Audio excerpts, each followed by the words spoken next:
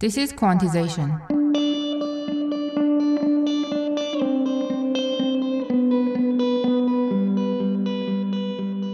Hi, we are Arezu Talebzadeh and Kaveh Ashuriniya, and this is our podcast on inclusion. Quantization is an independent project with support of Inclusive Design Research Center at OCAD University.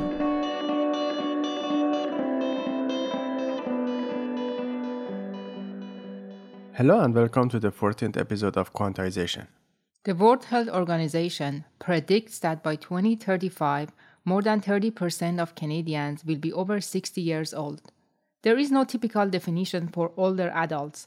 Frailty and cognitive decline may start at any age. There is a need for public health strategies to address the diversity and wide range of seniors. The coronavirus pandemic has shown the weaknesses and shortcomings of our systems worldwide in long-term care and senior housing. As the senior population is rising, so the number of homelessness between older adults. As the WHO mentions, although the number of surviving generations in a family has increased, today these generations more likely live separately and alone. Not having social support is one of the main reasons for homelessness among seniors. Social isolation is a big topic during COVID, which we need to address going forward. How the system needs change to adapt to the current and future needs. How financial situation, income disparity, and policy affects health and well-being. How this issue addressed in long-term care settings. How personalized versus institutionalized mental health setting can be helpful. In this episode, we discuss housing for seniors and those with cognitive difficulties such as dementia with Dr. Andrea Iaboni, a scientist at the Kite Research Institute at Toronto Rehab, and Dr. Michelle Wyndham-West, the Graduate Program Director for Inclusive Design and the Design for Health programs at OCAD University.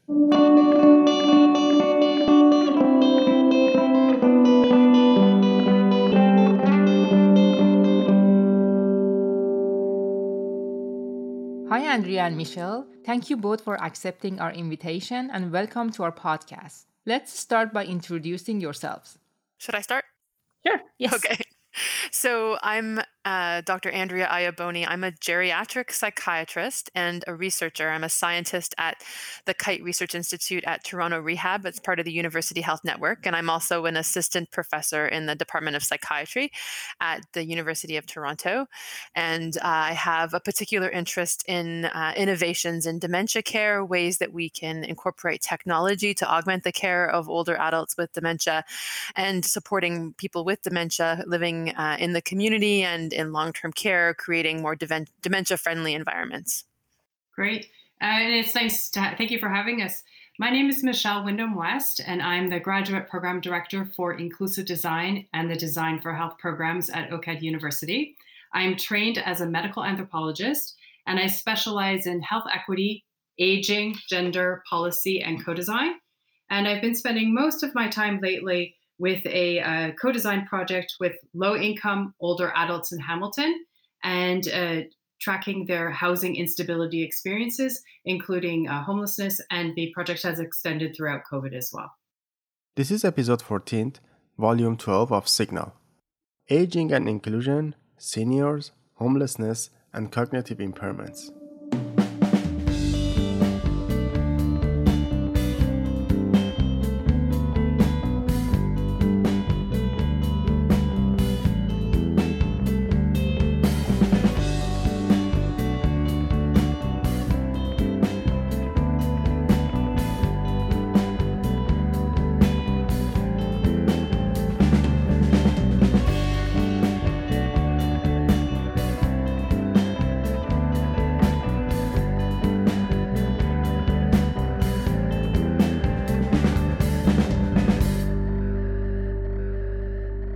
Perfect. I don't want to ask you a question. I just want this to be a conversation between you two. But I just want to tell that this is about basically health and inclusion. And we want to focus on the dementia and the housing issues and the gender disparity. And it goes anywhere that it can go. So I don't know which one of you want to start, but if anything comes to your mind about all of these stuff. I thought that Michelle, her research is really interesting, and because there's a lot of like human stories and a lot of really, real interest in how people live. And I don't know, I think it would be a good place to start if you started by talking about that project. I find that really fascinating. Absolutely. Thank you. I just finished writing the first article that we're sending to publication next week, so I can talk a little bit about that, the first set of results. So over the last year, I've been doing an ethnographic project with low-income seniors in social housing in Hamilton, Ontario. So the city of Hamilton has been a great partner, and I went in, they arranged for recruitment sessions for me, and I recruited quite a variety of older adults, a very diverse group of people, which I was very thankful for. And I had about 24 people sign up. And what we did is we gave them tablets, so both iPad tablets and Samsung tablets, depending on their preference, so that they could record their housing experiences, which is videos, photos, and daily diaries. And I just recently in September, when I went to pick up a Samsung tablet from one particular participant, a lovely older lady, she had put in over 200 diary entries into her tablet. I mean, they have so much to say. It was wonderful. So it's a full ethnography. So we gave them the tablets to have this arts-based approach. And the rationale behind the arts-based approach is that it's participant-led data. So they get to choose whatever they're putting on their tablets. So what's significant to them? So it's trying to even out the power relations in the research relationship.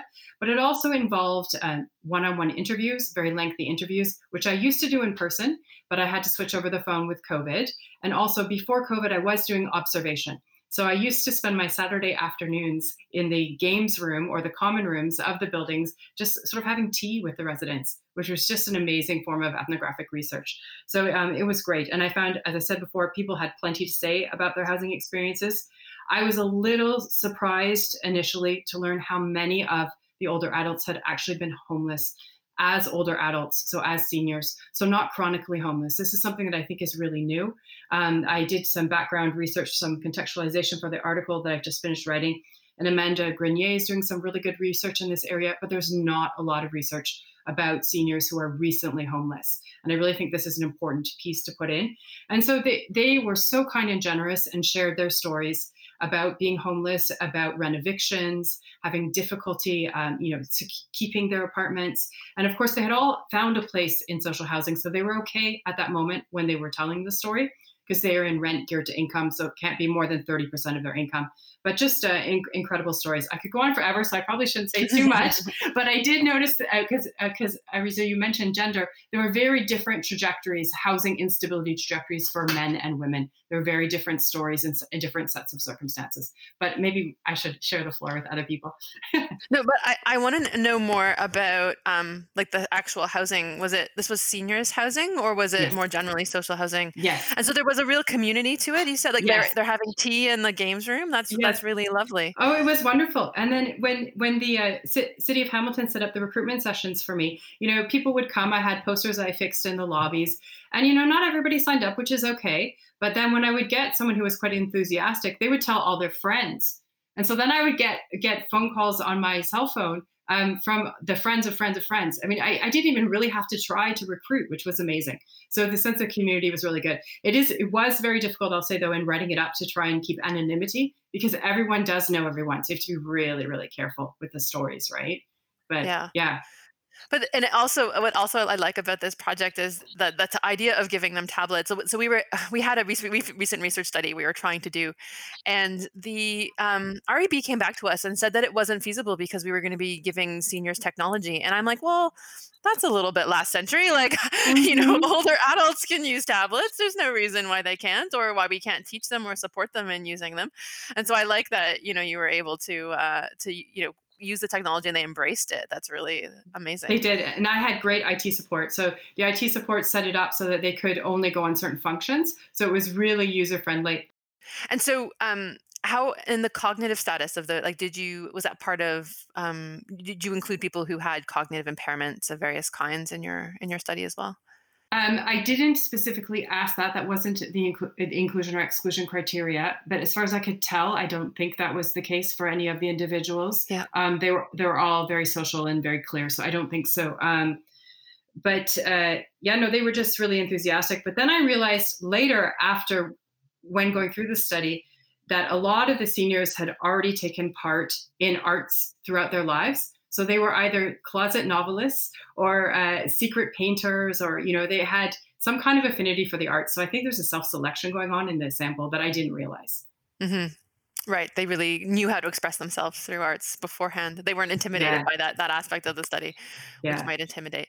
But so you were saying, so the idea of older onset homelessness is, I think, a really interesting concept and something that I have also encountered and grappled with. And so mostly in my experience in the context of people with cognitive impairment, so I come across them in the homeless system, or people who are in and out of hospitals who are inadequately housed, and because they are lacking the sort of cognitive capacity to sort of pull together and organize what they need to do in terms of getting themselves housing, or they've lost their housing because they were forgetting their rent or not paying their bills, or things were falling apart in various ways because of some of the cognitive deficits that they had, which is very unfortunate. And because fundamentally they probably could have lived longer in their existing housing or been supported in those environments if it had been recognized earlier on that this was the issue that they were having.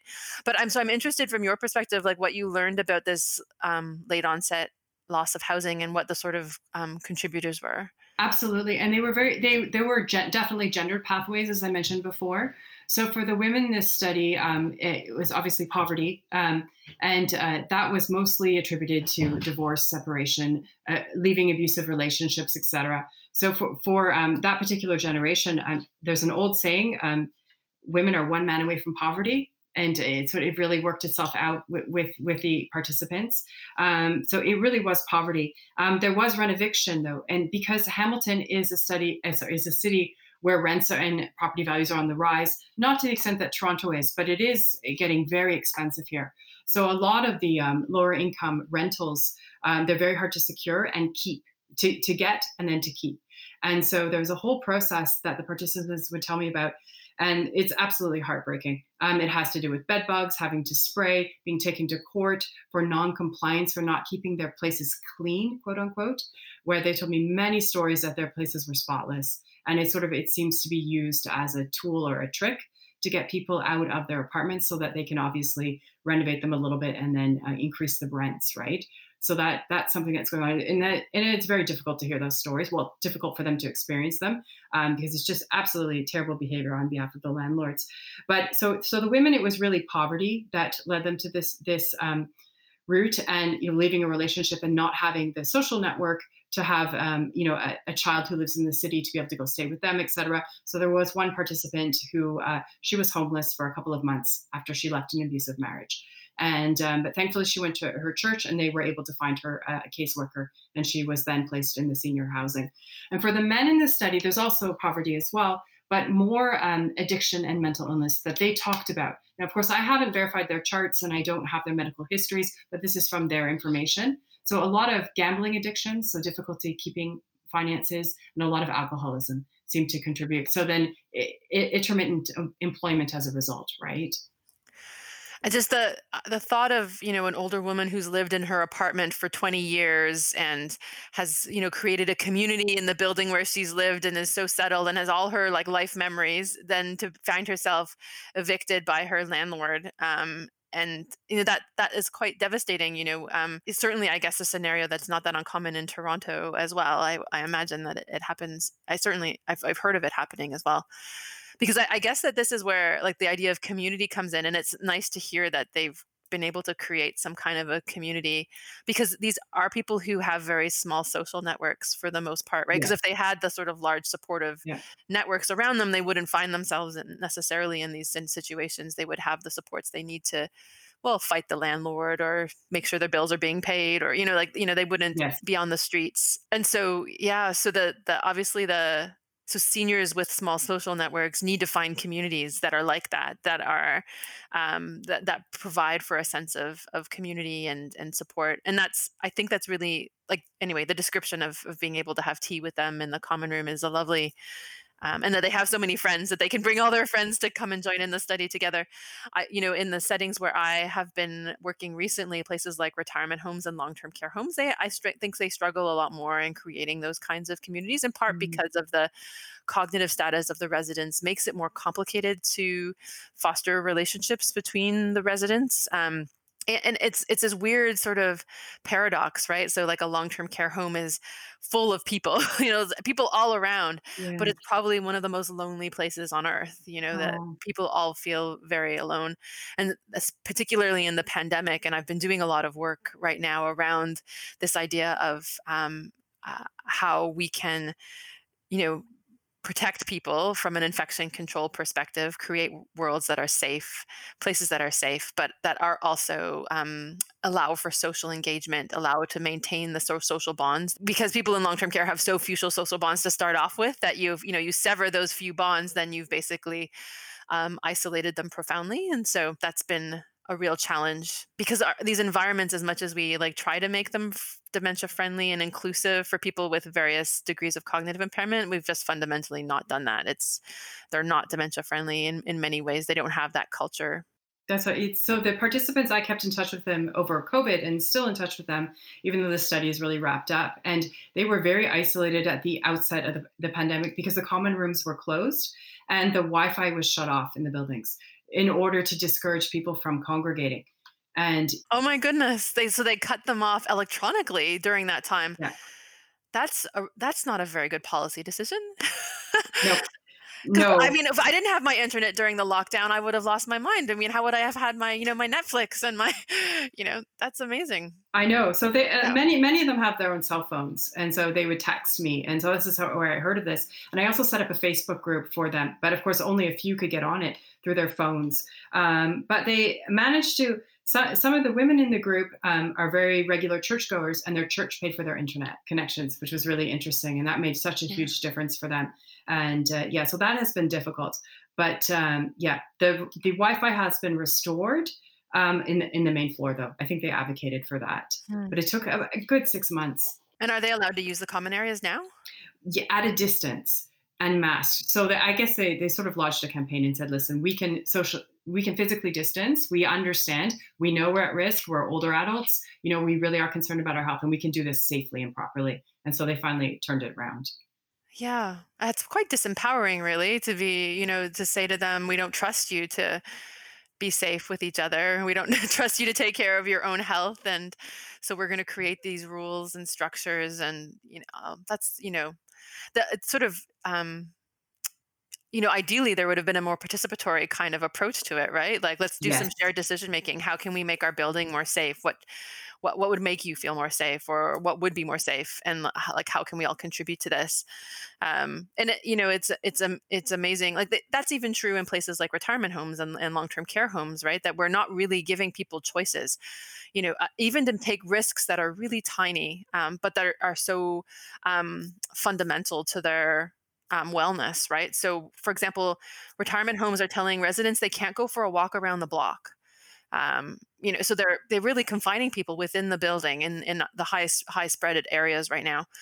And there's people in retirement homes are able to follow, simple rules. They're able to understand that they should wear masks and not stand too close to people, and that, and so it was almost like we're infantilizing these older adults who are in these congregate settings, with the idea that I guess we're protecting the whole community, but really not giving them any power, or disempowering them in a really fundamental way.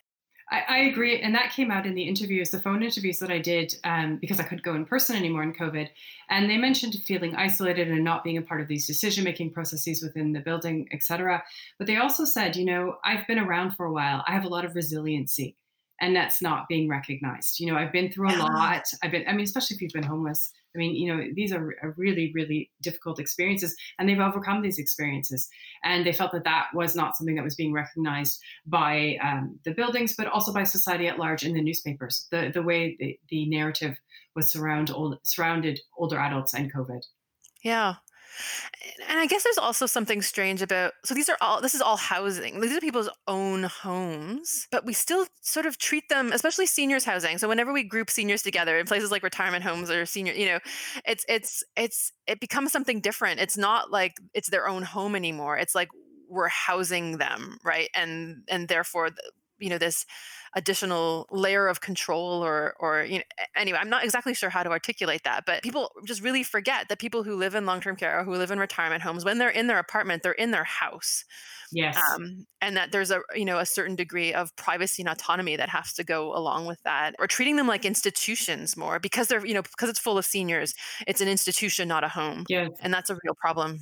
Absolutely. So is there any co-design that's going on with their activities or their groups or? At the moment, I mean, their activities and groups are really severely restricted in a lot of these settings. And so it's a lot of, well, I mean, it's really it's really sad. People who live in long-term care, there's a lot of variability in terms of how stimulating and personalized their spaces. Depends a lot about how they landed there and how much, again, about what their social networks are. Did they have family that helped them to move and help them to bring their furniture and their pictures and their, pay for their television, pay for a telephone.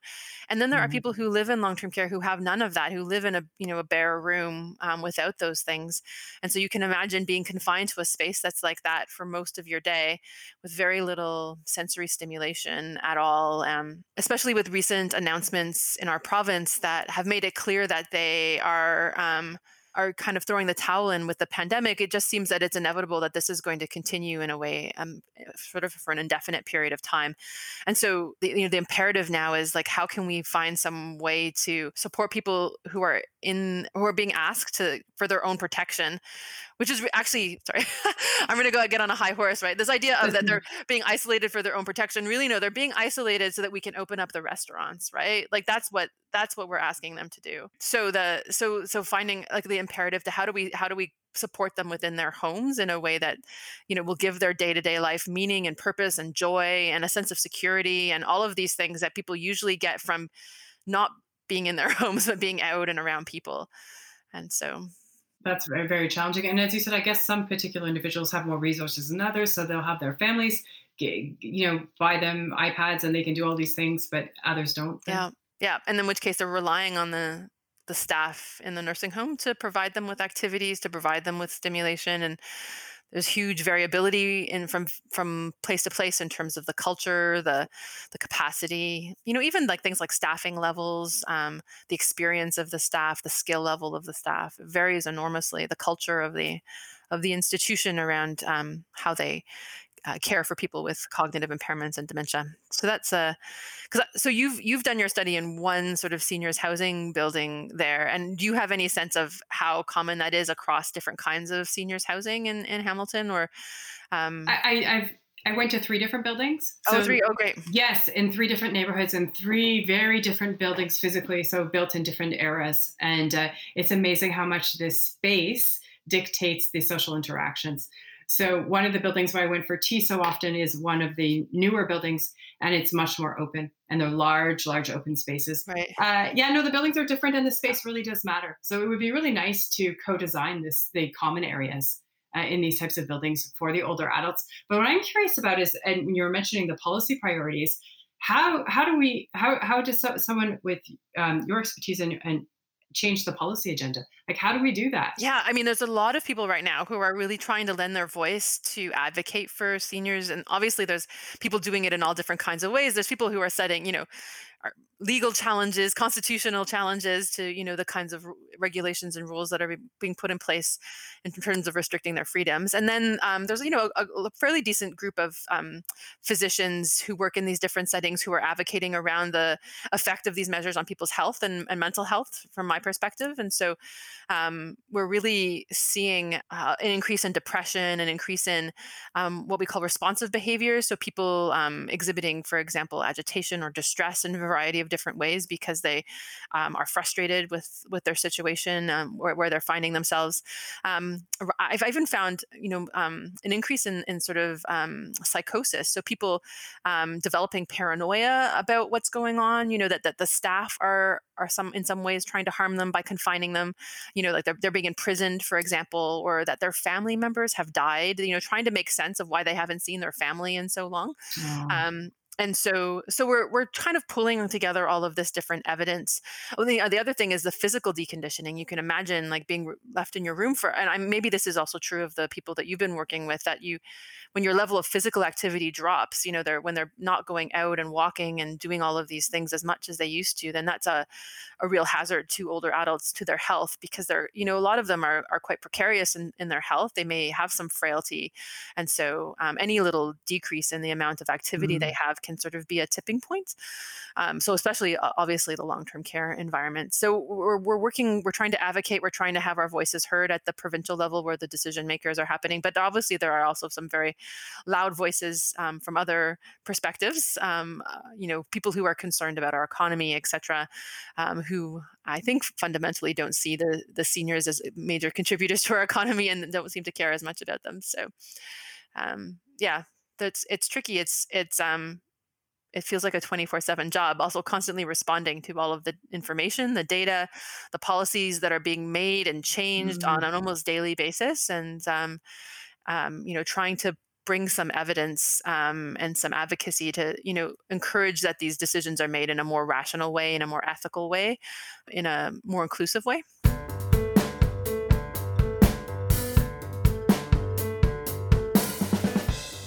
I was wondering, can we talk more about the design? I know without maybe becoming too controversial, but I think that's because obviously there's like design at multiple levels in terms of like the physical structure, but also the design of like the community, the supports that are in place in these different places, the social environment. Yeah, that you can design the physical environment, but then also design the social environment. So I'm interested to hear more about that from your perspective.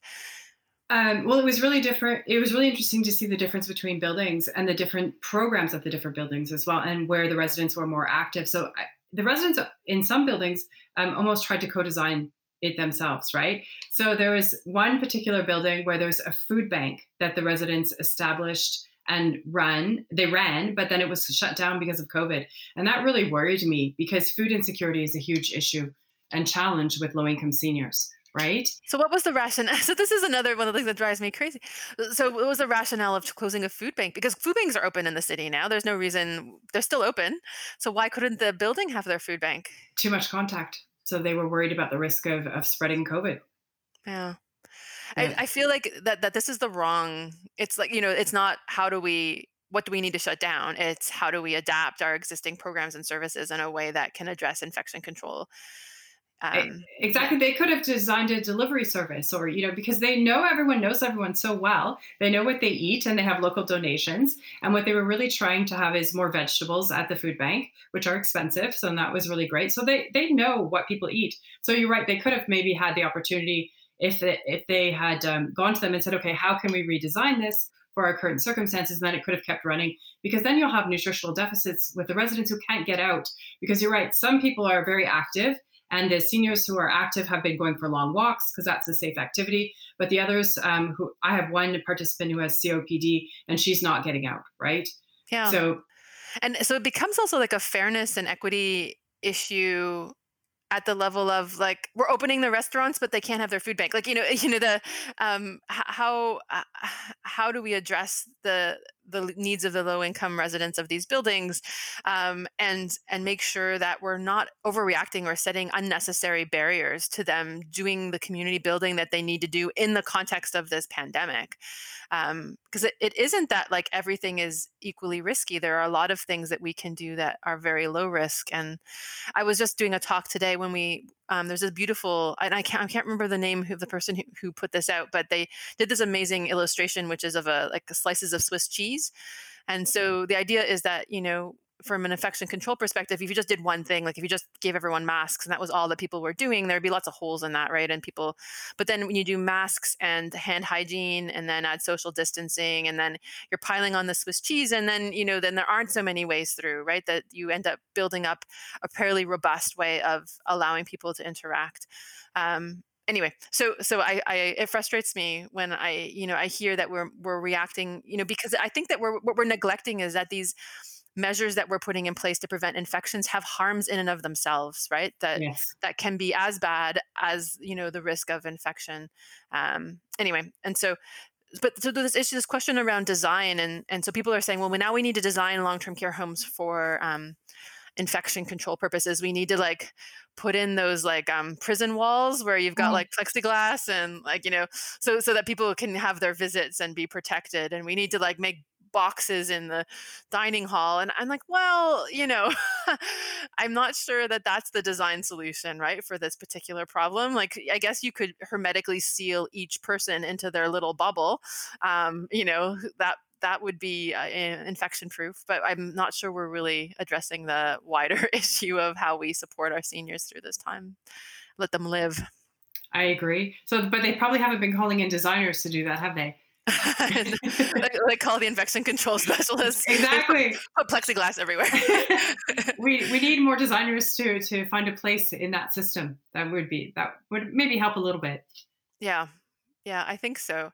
Because it's about fresh air and space and light, and there are some really lovely long-term care and retirement homes that have been designed, and then there are some places that are really purely functional that are just there for warehousing people. Anyway, so you're right. There's a lot of money going into long-term care right now. I don't know if you've heard all the announcements from the minister that they're going to build. So they're trying to retire all of these very old buildings that have these 3 and 4 bedded rooms that obviously have a lot of problems with them from an infection control perspective. And so they're pouring all this money, and there's this speed behind it, which is really not really lending itself to some of this important information. They're again just pulling out the blueprints of the previous 20 homes that they built and just building them again and again without really taking into consideration, I think, how we could do it better. That's definitely a lost opportunity, because they should engage in a co-design involving older adults in this, and they can obviously maintain infection control as well. You can do them in tandem. It's not like they have to be mutually exclusive, right? Yeah. And there's, I guess, so much about economies of scale in these things, right? That they're trying to save money by making them big and making them efficient in other ways that are not focused on the quality of life of the residents, I think. And that's a bit unfortunate. That's a bit disheartening to hear.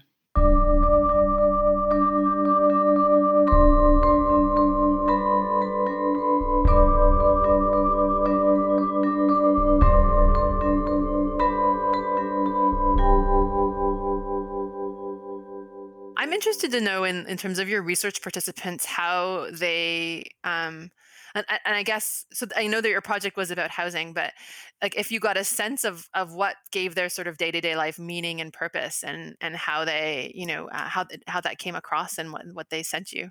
Oh, absolutely. Well, one of the things that they were focused on very much is aging well, which was a phrase that they would use. So they would try to watch their diet within their means. They would take walks outside and exercise if they could, and their social interactions. And as we mentioned before, they don't have a large social net. Because they really wouldn't have been in this situation if they had. So it's building the relationships in the building, but those can also be a bit precarious as well. There can be gossip. There were always posts in the tablets about the local gossip of the day, but they managed to work around that. And I really do believe it was the community that engendered a sense of meaning for them. Yeah, and so I don't know how so outside of places that in a sense the community was supported by the fact they were all living in this building together, and they sounded like they probably had a certain number of shared experiences, yes, a variety of different reasons, but that in the context of this pandemic, and even outside of that, there are so many people out there in the community who are in their apartments and who are profoundly isolated socially and otherwise, and so I don't know what the solution is, but I feel like there must be a design solution to that as well. Like, how do we bring seniors out in a way that allows them to be with other people and create meaningful relationships and have um, I feel like, and also contribute in meaning. Because I think what's lovely about these kinds of research studies is that seniors love participating in research because it does give them this sense of contribution and I really fear that we've by sort of locking people away during this pandemic, we've taken that all away from them. We're not allowing them to contribute in any meaningful way to society, and I don't know the answer to it, but I'm not sure how we fix that. Well, I think it's a sense of we have to rebuild physical communities, but also virtual communities. I think there's an opportunity there as well. Now, what those look like exactly, I think it would depend on the situation, obviously. I have some students working on that right now in inclusive design for their MRPs. Very exciting work. And it's amazing what they are coming up with augmented reality and storytelling platforms for older adults to join up and find commonalities. And so I think technology may be a way, but then, of course, you have the question of access, and it has to be equity driven, right? So we have to figure out that angle of it. It's very important. Yeah, especially when they can turn the Wi-Fi off at a moment's notice, right? Like that. Exactly. Yeah, it's kind of like turning off the electricity nowadays. It really should be considered an essential utility for seniors in a lot of ways. I agree, or almost a human right in a sense. I was listening to a podcast. I'm trying to remember the name of it now. It'll come to me in a moment. Oh yeah, I was listening to Reply All, and they had done a podcast, and it was an unrelated topic. It was about this phone sex line and this sort of company that had created it. And as part of the talk, as part of the podcast, the host had called into the phone sex line and to see who we would meet there. And I almost burst into tears when this happened. But he came across a woman who lived in an assisted care facility in the United States. So an older woman who was isolated in her room in an assisted care facility and who had very few social contacts, was using this phone sex line to just sort of reach out to the world and find out who was out there, and to have this, she said she would just listen sometimes, just to hear people's voices, and that this was for her one of her few outlets, her social outlets, was this line, and so that was like, oh my goodness, how sad that is, and how much we're failing in terms of supporting seniors and finding these alternatives like virtual communities. But telephone community would be just as, seniors love their telephones. My grandmother was over the moon when I would call her. That we don't have to be fancy. It can be super simple. I agree, but I also think we have to take a step back. So the seniors who are in the rent geared to income situation are actually okay and safe and secure to the point where they can tell their stories now. But it's the people in their journey to that phase that I'm obviously concerned about the participants in my study, but very concerned about the people who haven't gotten there yet. There are not enough spaces, and they can't always find their way there. So one of the things that I'm hoping to do is a systems redesign with participants and with the municipal government and private providers, rental providers as well, to try and figure out how we can, and I don't have the answer yet, but a preventative systems redesign so that we can catch people before they end up homeless for the first time, right. When they're an older adult, right? Yeah. And how do we deal with that segment of the population, because they're not even counted, so to speak, right?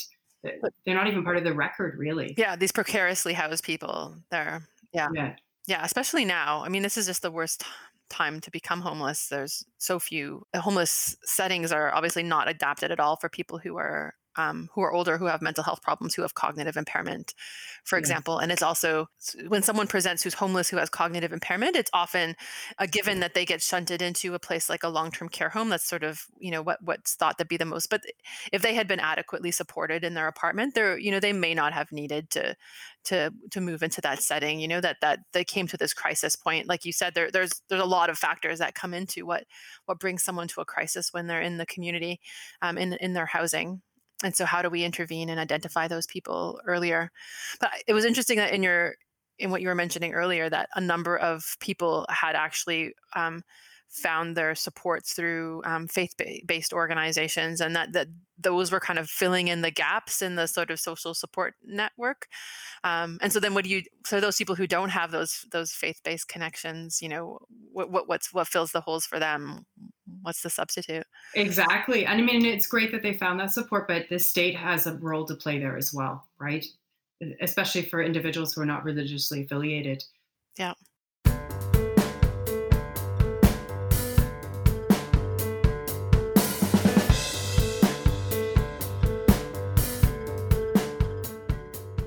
Talking about the design, I just want to know that if any of you think that multi-generational housing can help in situation like this, because there is lots of talk about it. There is lots of project going, especially in BC, trying to bring seniors to live with the other generation, with students, with kids. Is that something that you think it may help?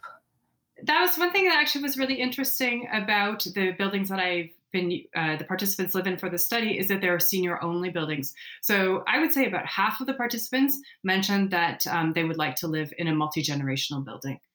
And I did ask why there was a genesis of just the seniors buildings, and I was told that the ideology at the time was it was to protect the seniors because they were vulnerable. Yeah.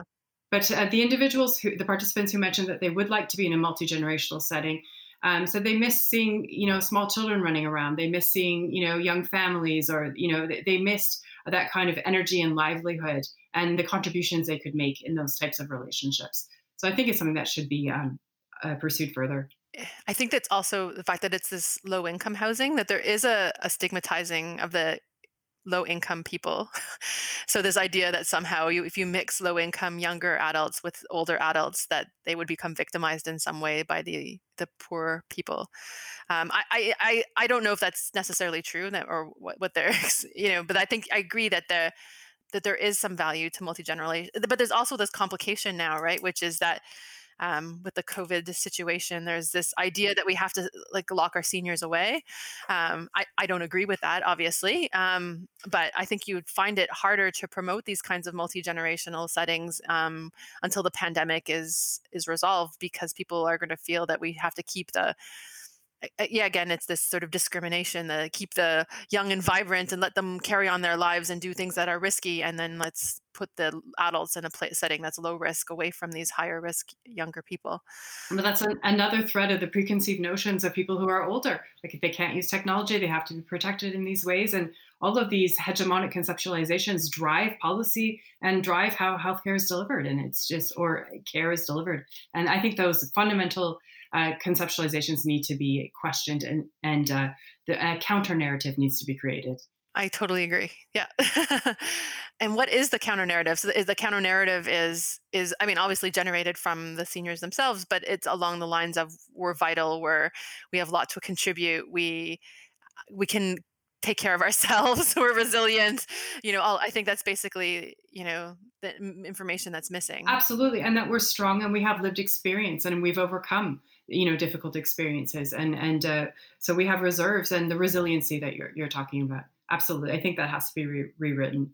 And maybe because we just put them all under the name of seniors, and then we don't personalize the situation for them. So not all seniors, because of their age, they're not able to make a decision. I mean, right now, 2 seniors are fighting for the position of presidency in United States. So, and they both are capable of run the country. So it's not about the age, right? So we have to look at any person and try to really make it, not, as Andrea said, it shouldn't be an institution to run this. It should be people who have the ability to do everything so they can run it. So if someone may be an older adult, but they may be really healthy, and this COVID may not really affect them physically, but mentally can affect them. So we should find a way that bring that into the account on the table when they make a decision in the policy, I think. I agree. And I think the counter narrative also has to make space for variability, because you don't want to replace one set of stereotypes with another set of stereotypes, right? So you do have to show the breadth and the depth of people's experiences. And that's really important. And that's difficult to craft in a public way. I think that this is one of the reasons that actually policy is held back. I think it's subconscious cultural context. And until you change the cultural conceptualizations, policy actually won't really change as much as we would like it to. Yeah. And maybe bring the seniors to be decision makers when it comes to making a policy for them, right? And not someone who experiences it, someone who's in an older age, they can be the one who makes the decision for the seniors, and not someone as young and doesn't have any idea. Absolutely. I just had an article released in the journal called Dementia. And at the very end, in the last paragraph, I argue for policy co design and to have greater representation of lived experience at the table. And I think that would make a difference. But you have to have substantial representation. You can't just have token representation. You can't just have 3 or 4 people. It has to be a deep and engaged process, and that takes time. And I guess in the world of politics, people want to see results in a short period of time. And they don't want to really do all the work involved, because co-design is work, but it's good work. But there's a lot of tension. It's not always an easy process. And the pandemic has set us back on that a lot. There's this idea that it's so top down right now that it feels like all of the progress that maybe we had even made in this idea that seniors or really anyone should be able to participate in decisions that affect them, has kind of been lost in the haste to make decisions and be responsive. And I think, well, maybe that made sense in the first wave. We've had a long time now. We're living with this, to be more thoughtful and reasoned and include more voices. And yeah, that's not happening yet. In any No, yeah. unfortunately, and I think we really have to be on our guard to make sure that we don't regress and that people don't use this as an opportunity to leave out important voices. Yeah, same with the people with dementia. I mean, we're talking about seniors, but people with dementia may not be seniors yet. And then how we bring them into the policy making, decision making. People with dementia? Yeah. Mm-hmm.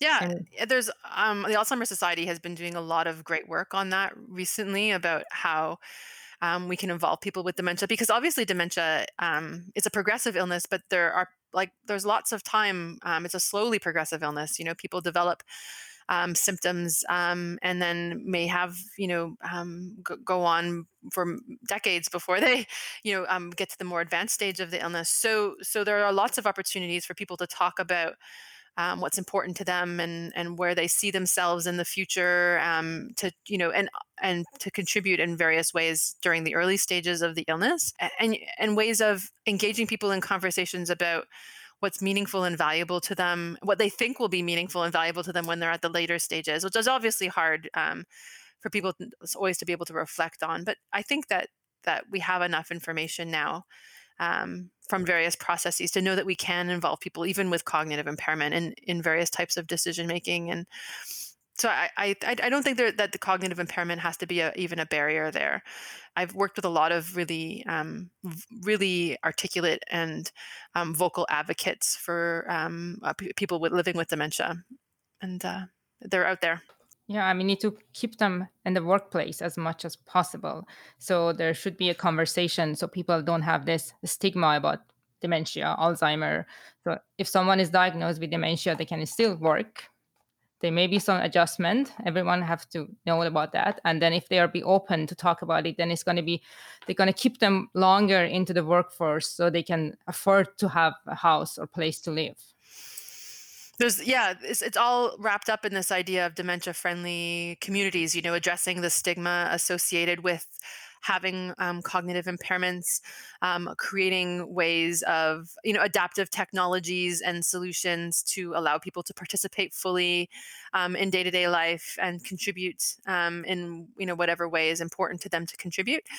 There's a lot of places that have signed on to this idea of creating dementia-friendly communities, and I think it's another victim of this pandemic, right? It's just the priority has shifted to keeping people with dementia alive, and it's we're not all that successful at that either. There's a horrible statistic. I don't know if you guys heard this, but 4% of all older adults in the UK with dementia died in the first wave. Can you imagine, like, wiping out 4% of a population of people? I hadn't heard that. That's terrible. Yeah. So, there's huge numbers of people in their long-term care settings, for example, who died, and also in other places in the community. I don't think people really realize that there's actually a kind of the pandemic is actually, it's killing large numbers of older adults with dementia in these congregate settings. So I understand the imperative to want to make these places safe, but it can't be at the cost of people's like quality of life, people's ability to live. The average life expectancy of someone in long-term care is 2 years. So if you've locked them in their room for 6 months, they've lost, a good chunk of their remaining life expectancy. Yeah. So we always say in the design community in architecture that we have to learn so much about life and design from this pandemic. So I think this is one of the things that hopefully we'll learn, at least. I mean, as you said, it's not going to happen because everyone wants to make a decision right now. But hopefully we can just have a better future for people with dementia when they get to the older age, because we know that number is going to just go up and up as we go ahead, because people live longer and dementia is still something that everyone should be concerned about. Is there anything else that you think we missed? I'm sorry, I'm running out of steam because I've been talking all day. Sorry. I know. Yeah. 40 minutes is a long time to talk. So, but it was very interesting. And I know that we're going to put this podcast out and everyone says that, oh, this is interesting and we have to talk more about it. Always a good conversation, and we don't have an answer for so many of this stuff that's happening. So who knows, we may come back and continue on it. There may be people out there who have answers, so you just need to find them and then bring them on next to answer some of these questions that we brought up. Exactly. Yeah. Yes, that's a good idea, especially someone in policy making. Oh, that would be a wonderful idea. I'd love to listen to that. Mm-hmm. Okay, so thank you both very much. It was a very interesting talk.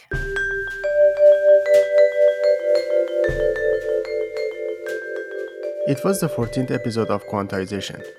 We want to thank Michelle and Andrea for being part of this conversation, and we hope to hear your opinions and comments on this topic.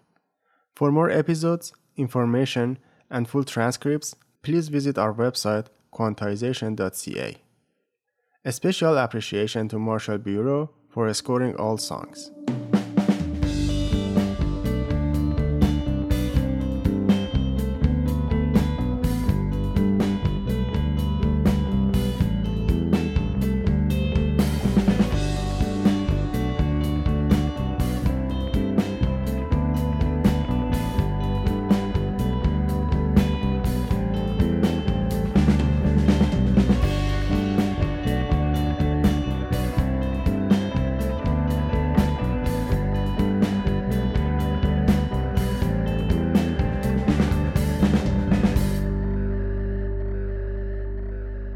Quantization Podcast.